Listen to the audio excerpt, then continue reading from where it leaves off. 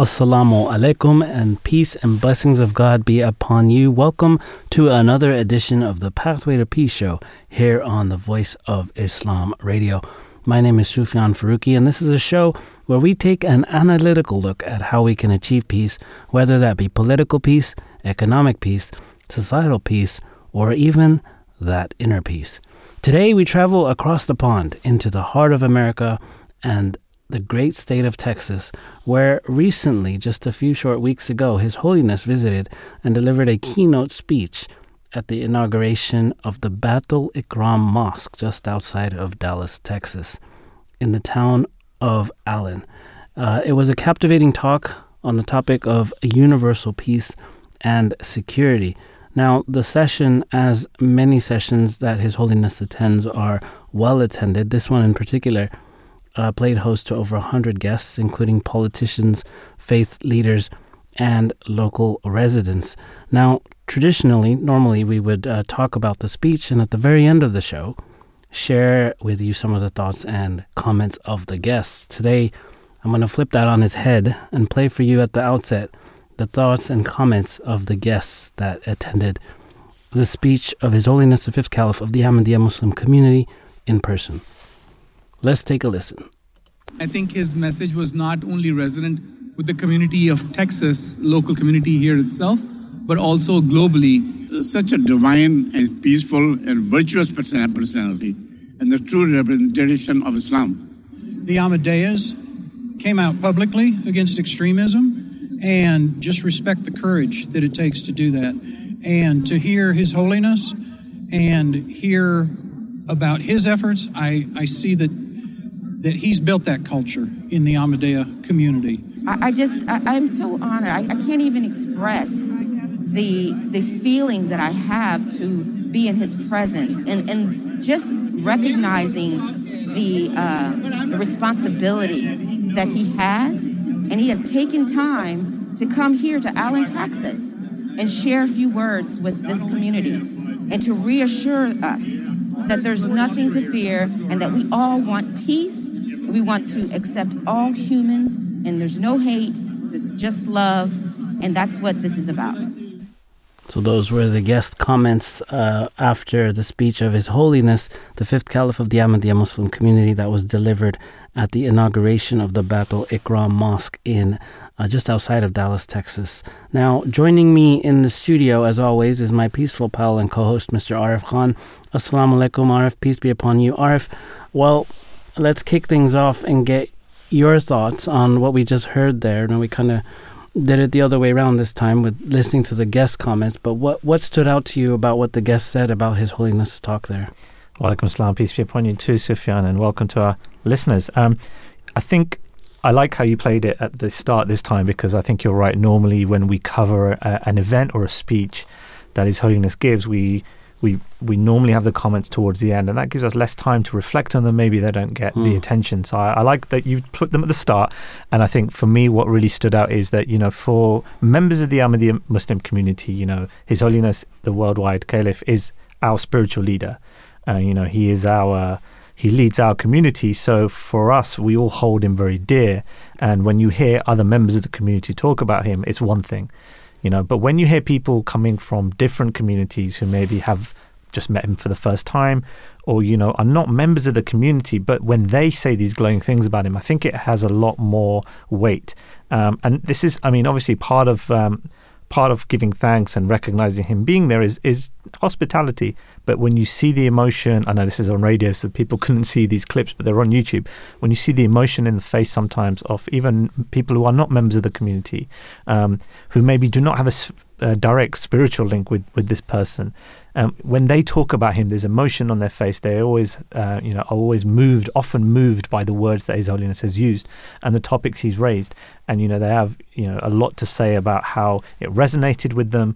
And, about being in his presence. Like that was the bit that struck me was, the lady who was speaking there, she was asked about her impressions, etc. She could have talked about the material of the speech, but she really focused on how blessed she felt to be in the presence of His Holiness. And you could see she was struggling to put into words what that meant.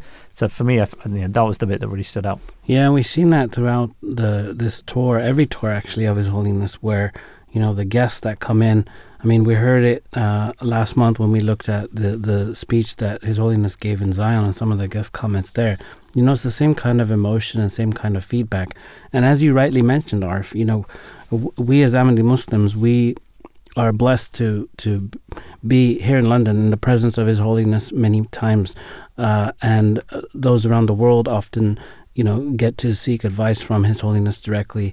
And be in audiences with him, but to hear it from outsiders, from guests, from those that may have never interacted with His Holiness before, or may have never even heard about who he is, to hear their reactions is always enlightening, and it always kind of rejuvenates for even the Ahmadi Muslims, how lucky we are, and reminds us of how lucky we are to be part of this community.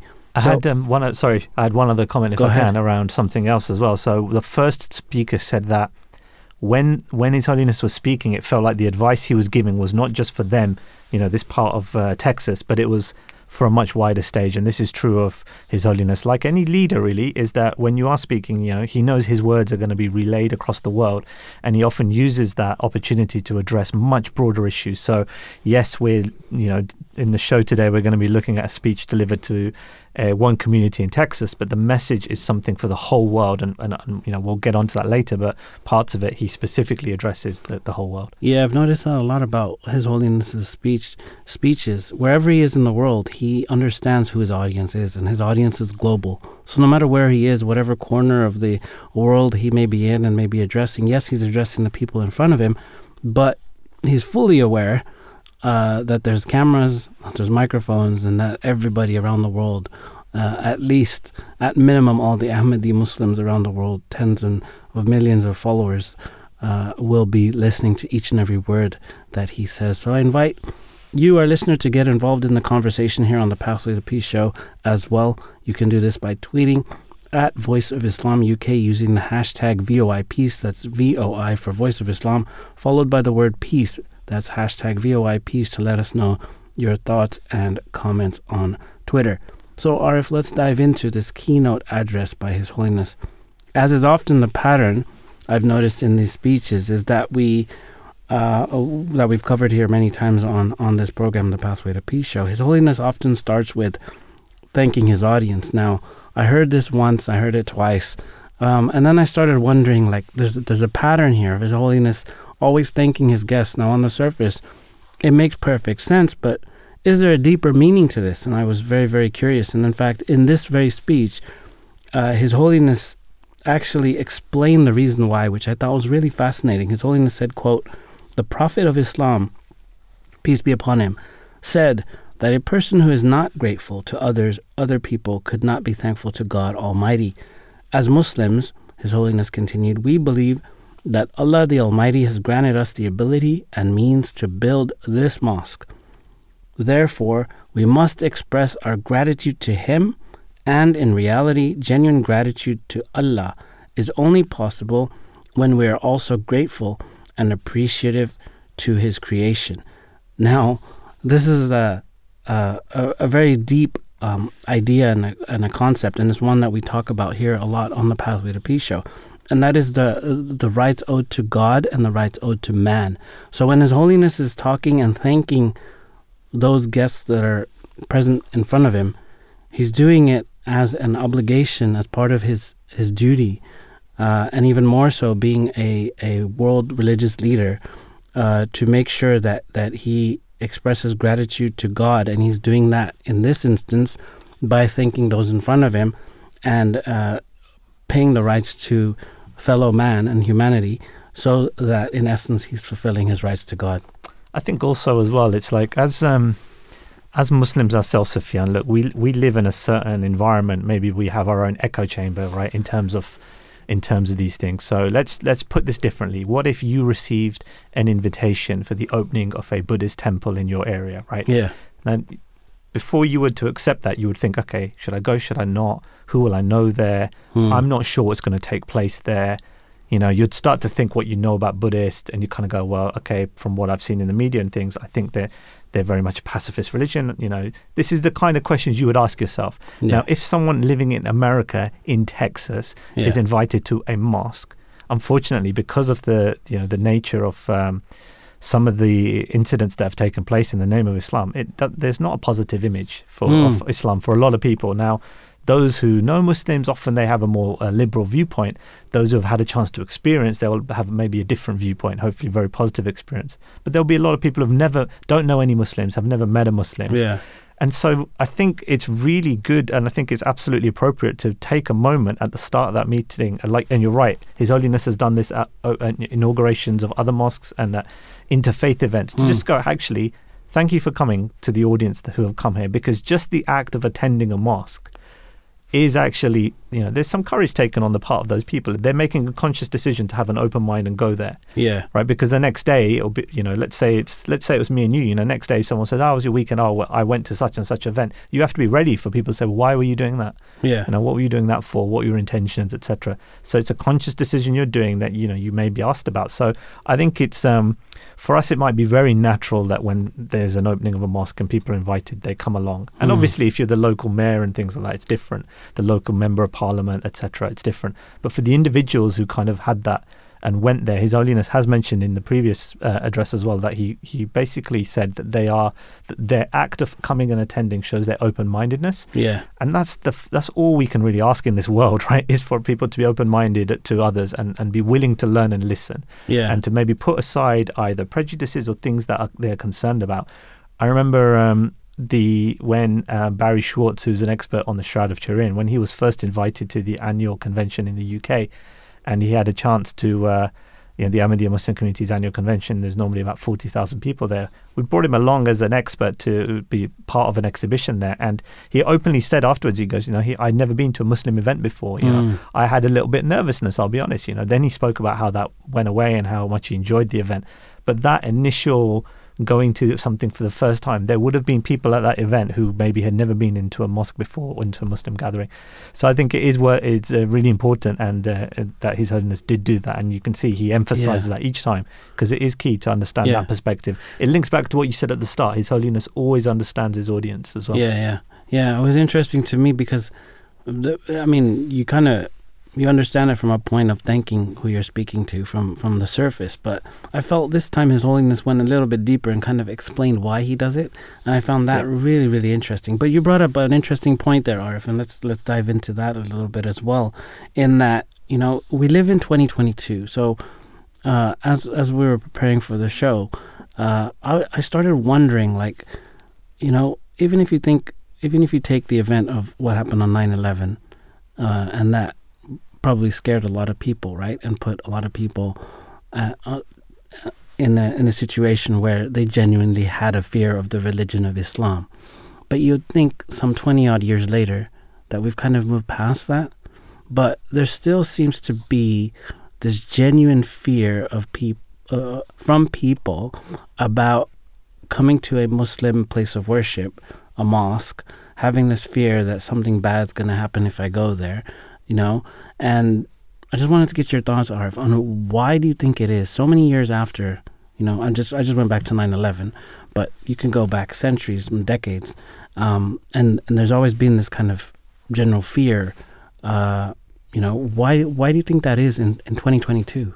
So first of all, I think human beings naturally fear things they don't understand. And, you know, if you think about, again, I think, you know, me and you are probably not the right people to be answering this question in a way, and we have to put ourselves in the mindsets of others. So if you are being invited to somewhere where, you know, there's a link to it, so you mentioned 9/11 and you know, there was 7/7 in the UK. Every year there are acts of terrorism, unfortunately, that are perpetrated often by people that, it has happened when there's people who are claiming some kind of link with Islam. Now, yes, there is terrorist events that happen with those that have nothing to do with Islam. And, you know, we can talk and debate a little bit about, you know, does the media focus sometimes on the wrong things or sensationalize or give more coverage to incidents where hate is expressed rather than those where, you know, love and peace is expressed. But there are these incidents, right? They're in the mainstream media. I remember watching a documentary on Channel 4 several years ago, which was called Undercover Mosque. And it was Dispatches Undercover Mosque, where they went into some mosques in, I think, Finsbury Mosque or mosques in East London, and they were able to pull out, through secret filming, quotes from certain preachers that were speaking in, using hateful language. So there are examples of this, right? So now often in mosques, the sermons, sometimes the sermons in Arabic. Yeah. Often the people only in the mosque are just the ones who are invited. It's not open to guests and things like that. So I'm talking about generally in mosques. So I think there is a sometimes legitimate suspicion almost around this topic, because people will be able to look at the media and other places and they'll be able to see examples where, terrorist attacks have occurred and people have claimed some kind of link with Islam. Documentaries are available on TV which have talked about hate preachers in certain mosques. In the universities in the UK in the 90s, there were groups that were trying to bring back some kind of caliphate. We know about Daesh and Islamic State. So there are examples, and as Muslims we should acknowledge them. They are there. And then I think it comes down to then the individual people, right? What's their emphasis now? So if they don't have, in my personal experience, those people that have maybe Muslim friends or Muslim work colleagues, or they know some Muslim families, they have a very different viewpoint. Those who do not have that, and their only interpretation is through maybe the media and other things, they can sometimes have, the term Islamophobia exists for a reason. And then you have another group which are actually actively opposed due to some other, we have examples of those on the far right, which will have, active hatred of Islam anyway as their starting position. So you have all these responses. So some of it can just be people's human nature response. This is something I don't understand. Some of it can be due to their viewpoints in terms of, around immigration. Are Muslims coming to take over the country? Things like that. And then partly, I think, as Muslims, we have to admit that there are groups which do not reflect the true teaching of Islam, are not in line with what Islam teaches, but there are groups who claim to be Muslims who are making, causing either atrocities or, propagating a teaching around trying to set up some kind of, separate Islamic state, etc. So they do exist. Now, for us, me and you, it's easier for us to understand, well, that's not Islam. We know what Islam really is. This is what it is. We have great examples as Ahmadiyya Muslims, members of the community, about Islamic leadership and what it should be. So we can easily work out, what is the true teaching? What should we be paying attention to? But people who don't have that grounding, or people who are primed to look for any example to make their own point, they can take a very different viewpoint. So I think it's one of those where within our circle, we're in an echo chamber. We think, we have a certain view of Islam, and we also think potentially that, everyone or majority of people are quite open. Whereas I think that, that is not, I don't think suspicion of Islam is massively widespread, but I think, there's probably more than we may think, because there are examples that people can point to where it is something they don't understand. Often they don't understand. And the last thing I'll just say on this, I know this has been a bit of a monologue from me here. Last thing I'll say on this, I think that the example of the Ahmadiyya Muslim community, where whenever we build a mosque, we openly say this is for other communities to come. And that's the true teaching of Islam, saying this is not just for us to worship, it's for others. We hold community events here. And then also every sermon, the sermons that His Holiness delivers are broadcast across the world. They're translated into multiple languages. Everything is put on the website. There's nothing to hide here. Even now, I've noticed when speeches are delivered at some of our internal events and gatherings, they're also made available on the Review of Religions website, etc. So that, I think, is the correct example that, and people should take comfort from that and see that this is an openness that we can have and what Islam really teaches. But there are examples. I can understand some of the suspicion, amongst other groups. Yeah. That's a very interesting answer and very comprehensive indeed. Coming back now to the speech of His Holiness on the 8th of October 2022 in Allen, Texas, at the inauguration of the Baitul Ikram Mosque.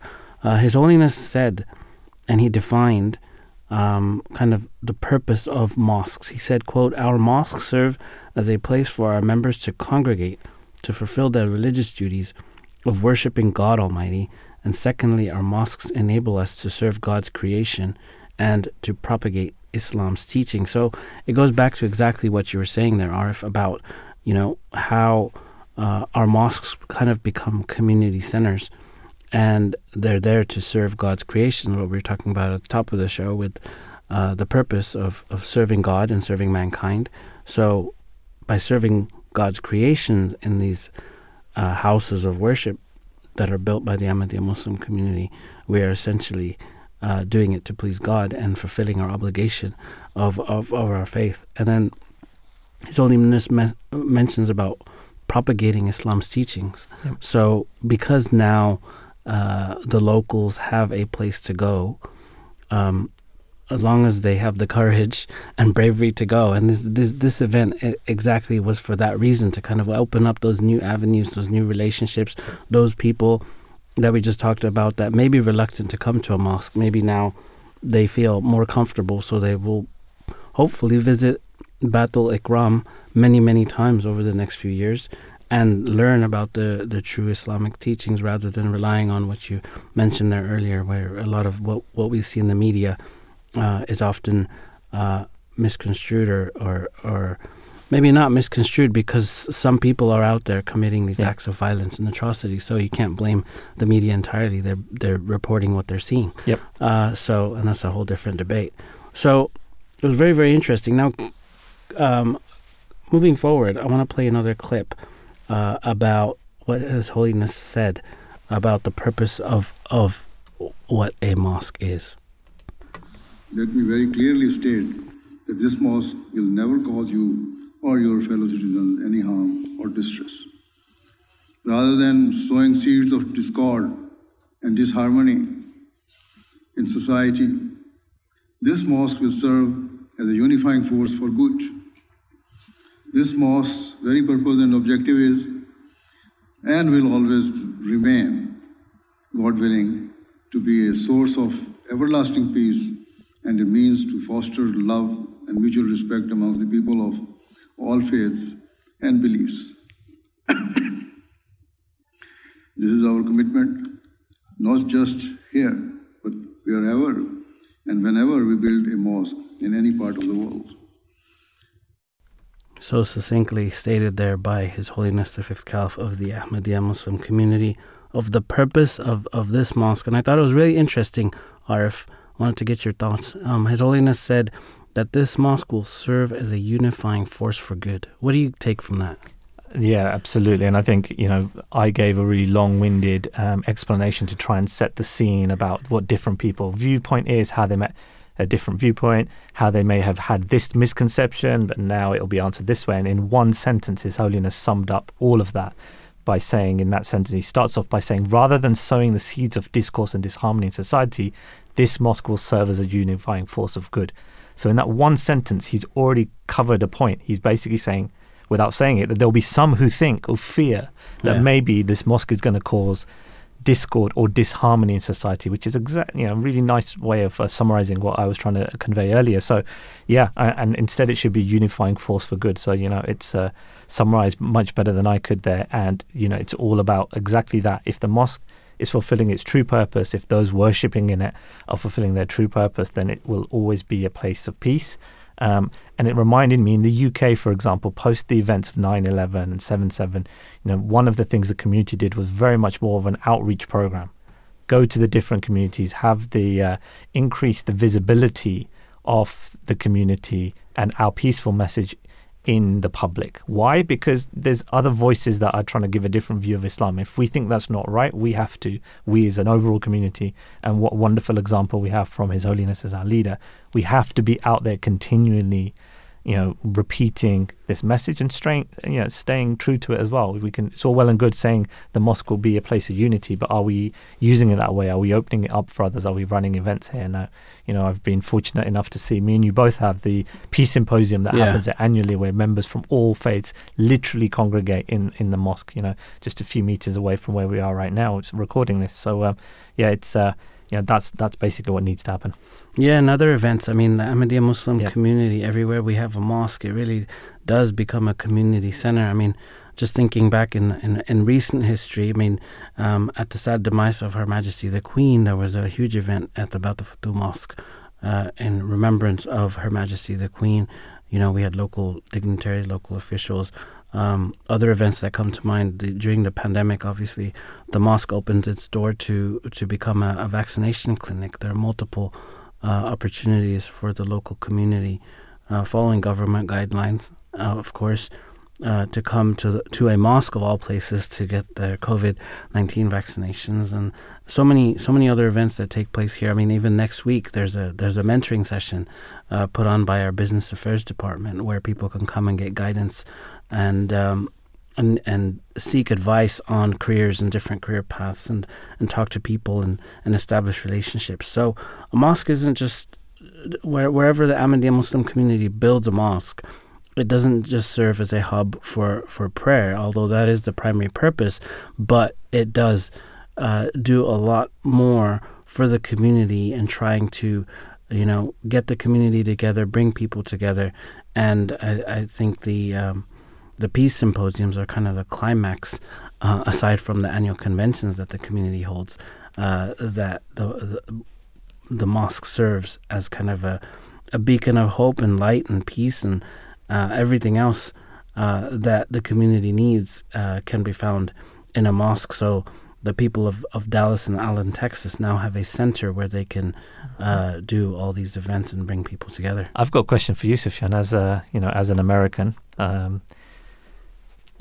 For those in the UK, Texas is part of the Deep South, the Bible Belt, etc. So just the fact that there is a mosque in that area within Texas, what's your experiences in terms of the community in Texas? Is there opposition because of the strong biblical links, or the Bible Belt is how that area is referred to, or is that maybe a misconception? Well, let me right off the bat say I've never been to Texas, so I'm not the best person to answer this. But you're absolutely right. I think there is this concept of the Bible Belt. And generally, when you think of hardcore evangelical preachers, you think of places like Texas and Louisiana and Alabama and the Deep South. And we oftentimes hear about preachers from those areas. I mean, even Florida, there was a few years ago, there was that guy that was burning Qurans. So it does have that reputation, even though I'd never visited Texas personally. I have heard those stories and seen the news. So there is an element of that, and that goes back to exactly what we were talking about earlier when we were talking about why people fear mosques, and I think that whole kind of stereotype is almost in reverse, right? Like, we don't say that represents Christianity because a pastor went and burned a Quran. So there is a stereotype there. There is a people's minds do think of the Bible Belt as hardcore Christians. The fact that we were able to go in there, and the same is the case with Zion, actually, because when you think of it from a historical perspective and who started that city, being almost an evangelical Christian of sorts, in Alexander Dowie, going in there and being able to open a mosque there, and then coming to the heart of America, Dallas, Texas, and opening this beautiful mosque. I mean, there's pictures of it online. It's just a fantastic, magnificent building. And hearing, two of the people that you heard there at the top of the show speaking were actually police officers. The ones with the deep southern accents were actually police officers. If you're able to watch it on YouTube, you'd see that. So it says a lot about the Ahmadiyya Muslim community and how we've been able to reach all parts of the world and all different communities. But I think it is definitely historic, the fact that we were able to open this mosque in a city like Allen, Texas, somewhere where you'd never think of a mosque. And you can hear how welcoming the comments were as well. I think it's coming back to what we were saying earlier. It's like removing the fear. Like, how are we ever going to bring our fractured society in all countries, but in US as well. Recently, that division has been highlighted on many fronts, political or racial. The only way you're going to break those barriers down is bringing people together like this, opening up your doors and inviting those of other faiths into the, in this example, into the mosque, but having a community where you kind of transcend those barriers. Absolutely. You're listening to the Pathway to Peace show here on the Voice of Islam. Be sure to tweet us on at Voice of Islam UK, or you can also follow us on Instagram, Facebook, and TikTok, and use the hashtag VOIPeace to send us your thoughts, comments, and feedback. We are discussing a keynote speech delivered by His Holiness the Fifth Caliph of the Ahmadiyya Muslim community that he delivered in Allen, Texas, just outside of Dallas, city that probably majority of you are more familiar with. Allen is in the northeast of the greater Dallas area. His Holiness delivered a keynote speech at the opening of the Batul Ikram Mosque, and we're discussing that keynote speech. Now, His Holiness quoted from the Quran, chapter 3, Surah Al-Imran, which says, quote, "Surely the first house founded for mankind is that at Mecca," referring to the holy city of Mecca, "abounding in blessings and guidance for peoples. In it are manifest signs. It is the place of Abraham, and whoso enters it enters peace. And pilgrimage to the house is a duty which men, those who can find a way thither, owe to Allah, and whosoever disbelieves, let them remember that Allah is surely independent of all creatures." This is chapter 3 of the Holy Quran, Al-Imran, verse 97 and 98. Now, I did some research on the commentary of, specifically of the second verse in the two that I just read, the commentary of the second caliph of the Ahmadiyya Muslim community.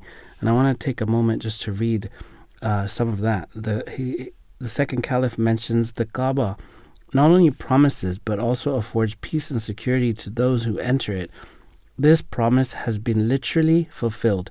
Temporally, God has ever protected it against wars, invasions, both in ancient and modern times. The way in which Abraha, the ruler of Yemen, and his hosts were destroyed when they tried to invade the Kaaba, and the way in which this territory, which then formed part of the dominion of Turkey, was kept outside of the conflict during the First World War, afford remarkable instances of how miraculously God protects the Kaaba. Unlike the sacred places of other nations, it has never fallen into the hands of a people who would not revere it. Even in the days of ignorance, when the different tribes of pagan Arabia were constantly at war with one another, the territory of the Kaaba was held to be sacred, and no fighting was allowed therein. Spiritually also, it is a place of security for those who enter it in the spiritual sense. Embrace the religion of Islam, they become the recipients of the divine favors and enjoy security from the punishment of God. So really almost like a history lesson there about how God has protected the Kaaba. And in essence, each and every mosque in the world is a reflection of that, what we believe to be the first house of God. So what are your thoughts on this, Arif? And then, so first of all, I hadn't thought about that. Often hadn't something I reflected on, but it's absolutely true. If you think about it, the conflicts of, if you look at, for example, Jerusalem and some of the other holiest sites in the Holy Land, like we've seen they are the site of conflict. They still are today.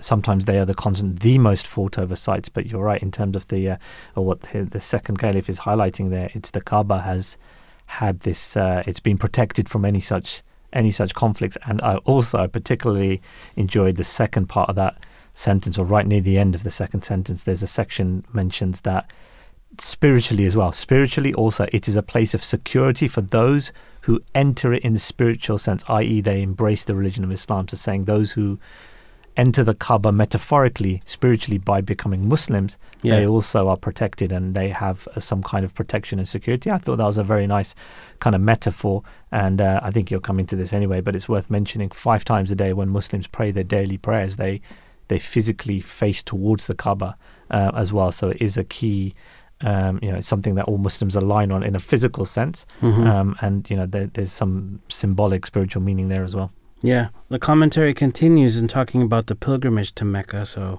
I'd like to spend a minute just reading some of that. The pilgrimage to Mecca has great social and political significance for Muslims from all parts of the world who meet here once a year, can exchange views and establish and renew relations of love and brotherhood. They have opportunities to acquaint themselves with the problems that confront Muslims in different countries, of copying one another's good points, profiting by one another's experiences, and of cooperating with one another.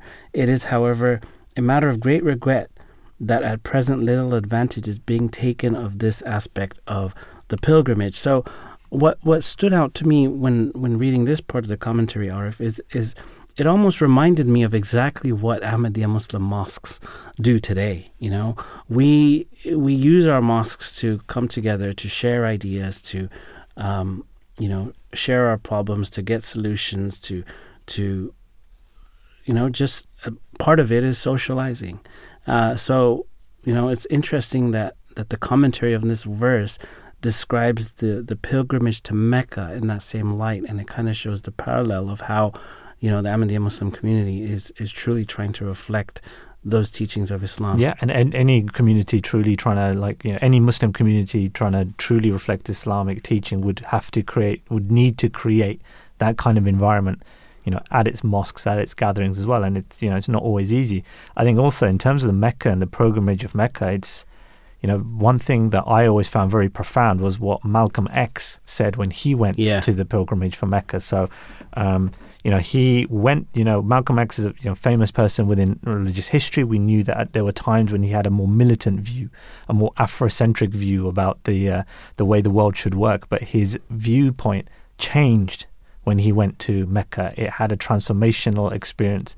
It was a transformational experience for him. And it's a topic for another day, but just briefly, I'll just quote a little bit of the letter that he wrote on his return. He says, "During the past 11 days here in the Muslim world, I have eaten from the same plate, drunk from the same glass, and slept in the same bed or on the same rug while praying to the same God with fellow Muslims whose eyes were the bluest of blue, whose hair was the blondest of blonde, and whose skin was the whitest of white. And in the words and in the actions and in the deeds of the white Muslims, I felt the sincerity that I felt among the black African Muslims of Nigeria, Sudan, and Ghana."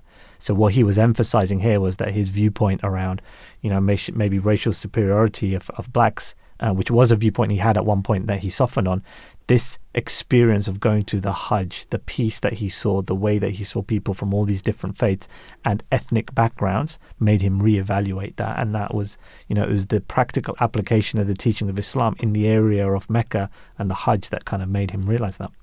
Yeah.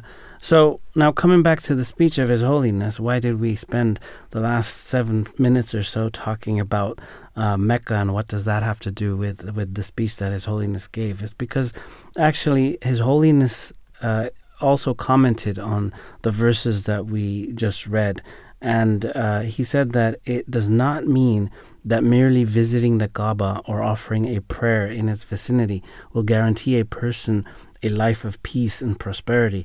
This verse, His Holiness goes on to say, is actually stipulating that a true Muslim is he or she who seeks to fulfill the purpose for which the Kaaba was built by striving to abide by Islam's teaching at all times. Fundamentally, the words, "Whoso enters it enters peace," demand true worshippers of Allah the Almighty to pay great attention to fulfilling the rights of other people and to afford peace and security to all humanity. In this way, they not only attain peace, but also become the guarantor for the peace of others. So it's just highlighting the fact and the responsibility of us as Muslims and reminding members of the community that just because you're in this mosque doesn't mean that, you may be at peace, but your obligation is also to take that peace and become a guarantor for peace for others. And we see this in the Ahmadiyya Muslim community around the world. I mean, when I was reading this, I was immediately reminded of the recent campaign that the Ahmadiyya Muslim community did as part of the Stop World War III campaign.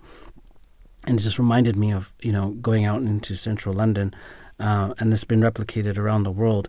I mean, the campaign to stop World War III was really just to bring an awareness about what's going on in the world and, in essence, help to maintain the so-called peace that we currently have, and that it doesn't escalate into something more tragic. And His Holiness actually mentioned that later on in his speech as well, about the precipice of destruction that we stand on. But before we go to that point, I want to move to another portion of the speech, and His Holiness spent quite a bit of time on this portion where he talked about religious freedom. His Holiness said that most regrettably it is alleged by the opponents of Islam that it is an extremist religion that promotes violence and warfare. Nothing could be further from the truth. Islam's teachings do not permit Muslims to engage in warfare or resort to the use of force, except in the most extreme circumstances where war is waged unjustly against them and there is a direct attempt to destroy and eliminate Islam. And His Holiness went on to talk a lot about, early Islam and the conditions that the Muslims were in. And I know this is an area of interest for you, Arif. So did you want to elaborate on this a bit? I think it's one of the key sort of misconceptions about Islamic teaching. And again, it comes back from sometimes can be people's prejudice, but sometimes it can be them not understanding certain historical events and how the context in which they took place. So first of all, let us be absolutely crystal clear that in terms of, let's start with, so in terms of religious freedom, the first thing is, your freedom to believe what you want to believe. So what does Islam say about that? So Islam is very clear in the Holy Quran, chapter 2, verse 257 states, there shall be no compulsion in matters of religion. Well, there's no compulsion in religion. You'll hear that quote mentioned again and again. So right from the start, and very early on in the Holy Quran, that is a clear, commandment. Later in the Quran, toward the end, chapter 109, and there is another section that says, for you, your religion, and for me, my religion. And this is a verse addressing, disbelievers. So Islam makes his viewpoint very clear there that, the matters of whether you believe in something or not is not something that can be forced upon someone. And, sometimes it gets to a point where even if you've tried to reason with someone and you've expressed your view and they don't agree, then you can agree to disagree, which is effectively what this verse is saying, for you, your religion, for me, my religion. So that is the default, that position, not just default, that is the specific teaching that Islam brings in terms of religion, and the fact that it can't be forced upon anyone. And then the other thing I want to bring in is this idea of apostasy. So sometimes people say that, if you are a Muslim and you leave, it's punishable, it should be punished. So that's another misconception. Islam is very clear that there isn't an apostasy. There's no punishment in Islam for apostasy. There's a verse of the Holy Quran which talks about apostasy in this way, which is chapter 4, verse 138. It says, those who believe, then disbelieve, then again believe, then disbelieve, and then increase in disbelief, Allah will not forgive them, nor will He guide them to the way. So what this is showing is that that's a matter between that person and God. If someone believes and doesn't believe and does and then finally moves away from God, that is a matter between them and Allah. There's nowhere is any punishment prescribed in terms of what should happen for someone who then, is a Muslim and then decides to leave. Everyone is ultimately accountable for their own actions. So that's another thing I wanted to just mention. And to give a really clear example of this, I wanted to relate an incident that took place. So it's Usama ibn Zayd. Usama ibn Zayd reported the following narration, and this is taken from the Hadith collection Sahih Muslim. It says, the Messenger of Allah, peace be upon him, sent us on an expedition in the morning. We attacked Al-Hurakat or Juhayana. I caught hold of a man and he said, there is no God but Allah. I stabbed him anyway. Then it occurred to me that I should mention this to the Holy Prophet, peace be upon him. The Prophet said, did he say there is no God but Allah, yet you killed him? And I said, O Messenger of Allah, he only said it because he feared the weapon. The Prophet said, did you tear open his heart to know if he meant it or not? The Prophet continued repeating it to me until I wished I had not embraced Islam until that day.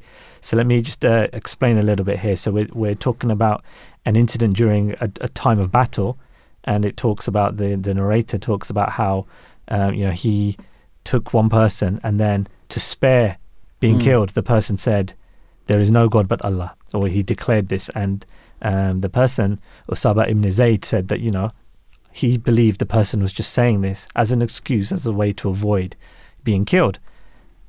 But when he narrated this to the Holy Prophet, peace be upon him, Prophet Muhammad, he asked him this rhetorical question, saying that, did you tear open his heart to know if he meant it or not? And this is the principle, if someone says something or they believe something, who are we to question whether that is truthful or not?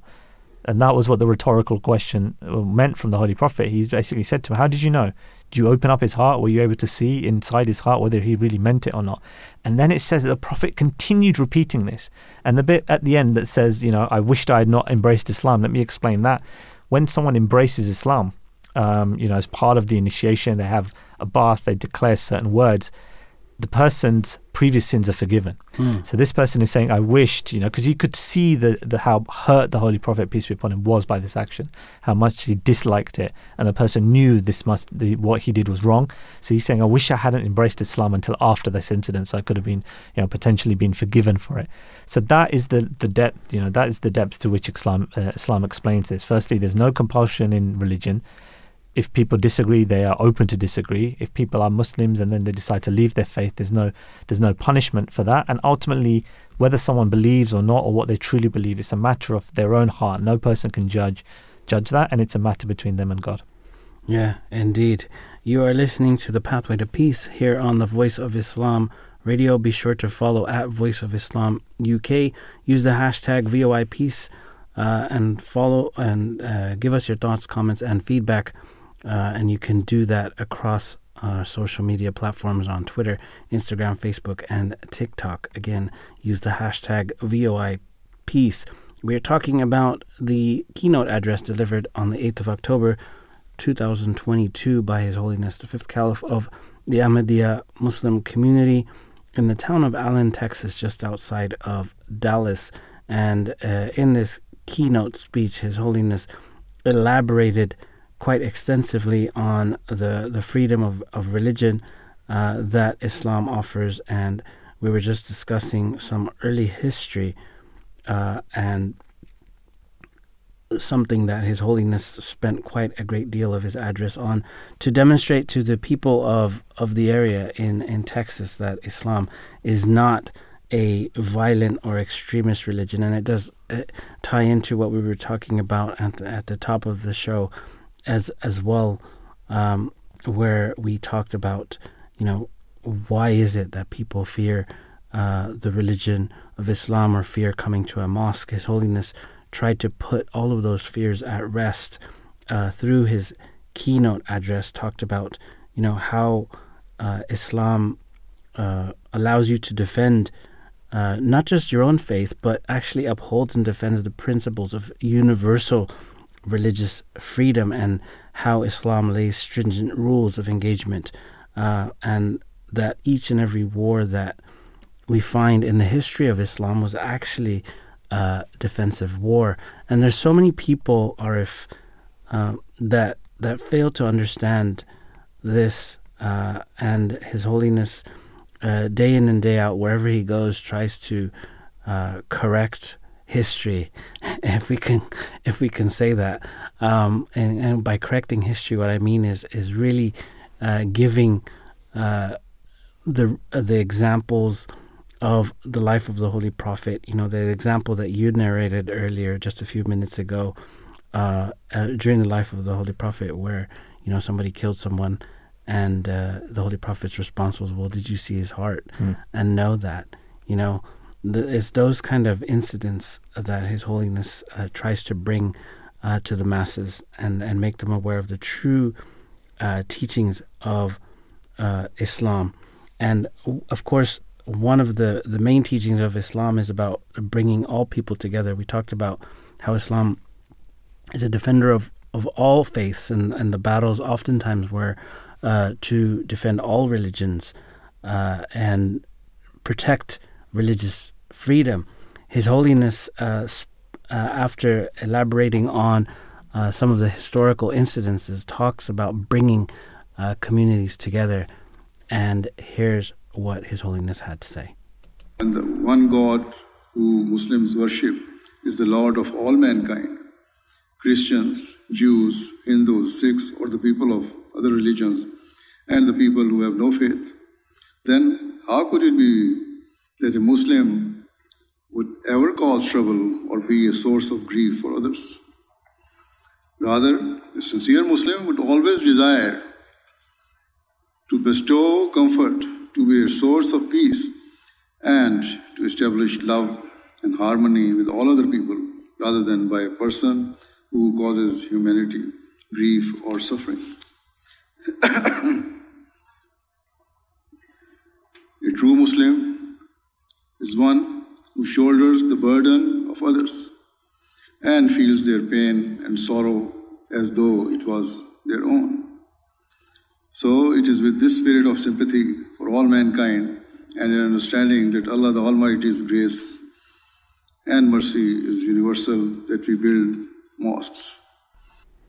Yeah, it reminds me of another keynote address that His Holiness gave in Philadelphia some years ago, where he said, "We will wipe away your tears."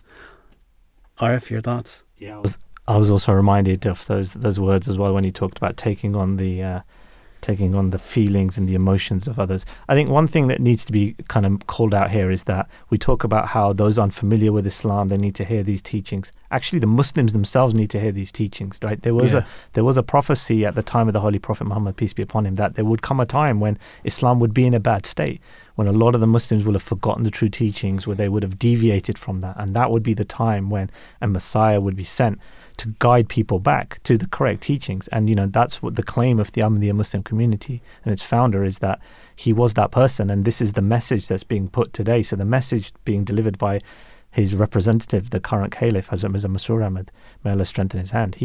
That is the job he's doing. And this is exactly what was prophesied, was that the true teaching of Islam would be brought back. One of the last books, in fact, I think the last book written by the founder of the Ahmadiyya Muslim community, was called A Message of Peace. And he spoke there about, the need for the different, so in India at the time, there was a lot of tension between the different groups, between Hindus, Muslims and Christians. And he spoke about how, it's as if, you're cutting the branch upon which you're standing. He spoke about the need for, as his final book, the message really emphasized in that was around religious harmony and, understanding those of other faiths and living peacefully together. And His Holiness summed it up perfectly by saying, if we believe that the same God, it's one God who is the God of Muslims and Christians, Jews, Hindus, Sikhs, those of other faiths, those of no faith, then how could a Muslim cause trouble to these people, right? If we believe that, everyone ultimately are, the children of the one true God. Yeah, absolutely. And it was really interesting there, Arif, where you said that, it's not just a reminder for the non-Muslims, it's also a reminder for Muslims. And if everybody kind of adhered to what the voice of the Caliph and what the Caliph was saying, we probably wouldn't be seeing some of the stuff that's going on in the Muslim world. And so many times the Caliph has brought to the attention of various members of world parliaments when he's gone on tour and addressed Capitol Hill here in the UK and British Parliament, in the EU, in Australia and New Zealand. Everywhere he goes, he advises and admonishes people to do the right thing and to try to establish a path of peace and that of justice. And even in this address that we're discussing, given on the 8th of October 2022 in Allen, Texas, at the inauguration of the Batul Ikram Mosque in Allen, Texas, His Holiness toward the end really did bring to light kind of what's going on in the world, and talked about the world teetering on the brink of disaster, saying as nations around the world are engulfed by a ferocious storm of political, economic, and social unrest, the war in Ukraine has been raging for months, and dark clouds indicating even greater turmoil and warfare are hovering ominously above us. Opposing political blocs and alliances have become progressively entrenched as world become increasingly polarized. The result is that the peace and security of the world is unraveling by the day. Until recently, threatening to unleash nuclear weapons was considered unthinkable, but now such threats are uttered on an almost daily basis. Upon observing how the condition of the world were deteriorating, the Ahmadiyya Muslim community has for many years strived to highlight the volatility of today's world.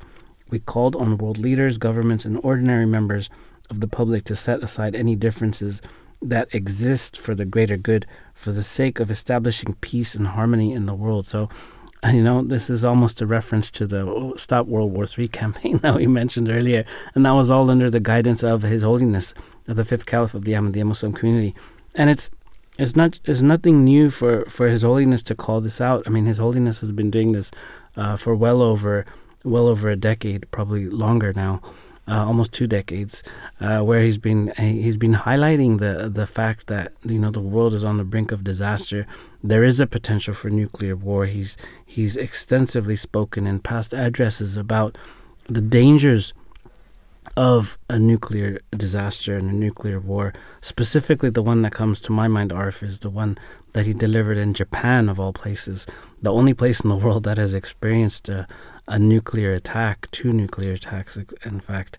So His Holiness has been on a mission to save humanity from the devastating consequences of a nuclear war. And it's a message we clearly need to hear, because when this message, like you said, it's been consistently given for nearly 2 decades. Maybe in the early 2000s, maybe in the early 2010s, we were thinking, well, there's no imminent war. Why is it? We were seeing a lot of refugees and movement, but there wasn't really talk of nuclear war. Then there started to be more tension with Russia, the annexation of Crimea. And now, literally, if you look in the newspapers the last few days and weeks, the talk of nuclear weapons and war is clearly explicitly mentioned. It was the same when he talked about what would happen if potentially President Trump was elected, and what that could lead to in terms of the tensions within America. And I think he used the term civil war, where at the time seemed real. This is a big word to use. This is an exaggeration. But then look at what has happened in the last few years. So, he continually prays and tells us to do the same, prays that this isn't the path the world goes down. The world chooses a different path.